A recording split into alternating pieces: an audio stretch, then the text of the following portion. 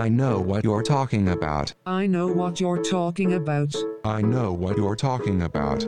Okay, Ravina, we gotta keep this one quick. I love it quick, baby. Please don't say that ever again. Why? Because that is what you wished your girlfriend would say to you in response to your actions. My actions... Didn't they used to call you the 3-minute champion of Dude, the world? shut up. Just shut up, okay? And answer this question. It's a big one because Utopia is coming out, in a couple of hours. Travis Scott is back.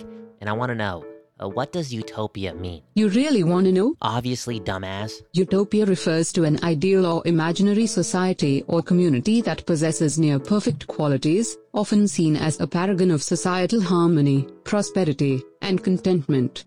The term was coined by Sir Thomas More in his book titled Utopia, published in 1516. In the book, he describes an imaginary island community with an efficient and just political system, where people live in peace and abundance. Whoa, wait. There's a book that was written in 1516? 1516. And it described an island that had it all together in peace, was abundant, if not impossible to get rid of. Can you read me a quote from this book? I sure can, cowboy. Cowboy. Here is a quote from the book more important than the Bible. Nobody has too much and nobody has too little. That was the quote. Nobody has too much and nobody has too little. Yes, think about it, you dumb Hindu. So utopia means a society full of peace, and that quote says nobody has too much and nobody has too little. And it's ironic because before I came in here, I was pretty sure that we were going to talk about this quote. Sharing is caring. Who is the inventor of this quote? And is that not the way we really get to a point of world peace, by just following just that? Sharing is caring. The quote sharing is caring was originated from a man named Frederick Thompson III. And let me guess, the government took this guy out, didn't they? Because that's a powerful quote and that could disrupt their plans. Oh, for real they did. He was shot in front of his 4 children at a park after buying his loved one's ice cream from the ice cream truck owned by a man with no arms. Hold up. What the fuck? You're lying to me. What are you talking about? I am lying to you. There is no man who came up with that quote. Sharing is caring has been passed down and ignored for generations and generations with no originator or one that claims to be. It's beyond scary to be the one to champion that quote. Okay, so there's no originator of that quote, actually, and whoever is probably too scared to say they did it because, again, the government will take them out because that is the answer to everything. Everything. For real, that and Utopia. Can you describe Utopia a bit more? Give me more characteristics about this place and how Utopia can come to be. A utopia is typically characterized by intellectual and cultural advancement. Utopias often value knowledge, education, and intellectual pursuits. Arts, sciences, and culture thrive in these societies. Social harmony. In a utopian society, there is an absence of conflict, oppression, and social divisions. People live together in peace, supporting and respecting each other.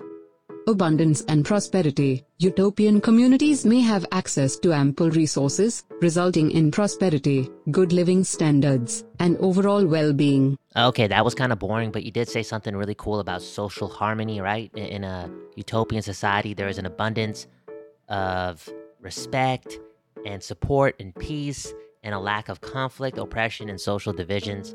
And yeah, it just goes back to that quote from 2 minutes ago. And if you're listening to this, it's the fucking truth, okay? We learned a lot in kindergarten, and 2 of the most important things we did learn was treat others how you want to be treated, and more notably, sharing is caring. You have to be the most boring Travis Scott fan of all time.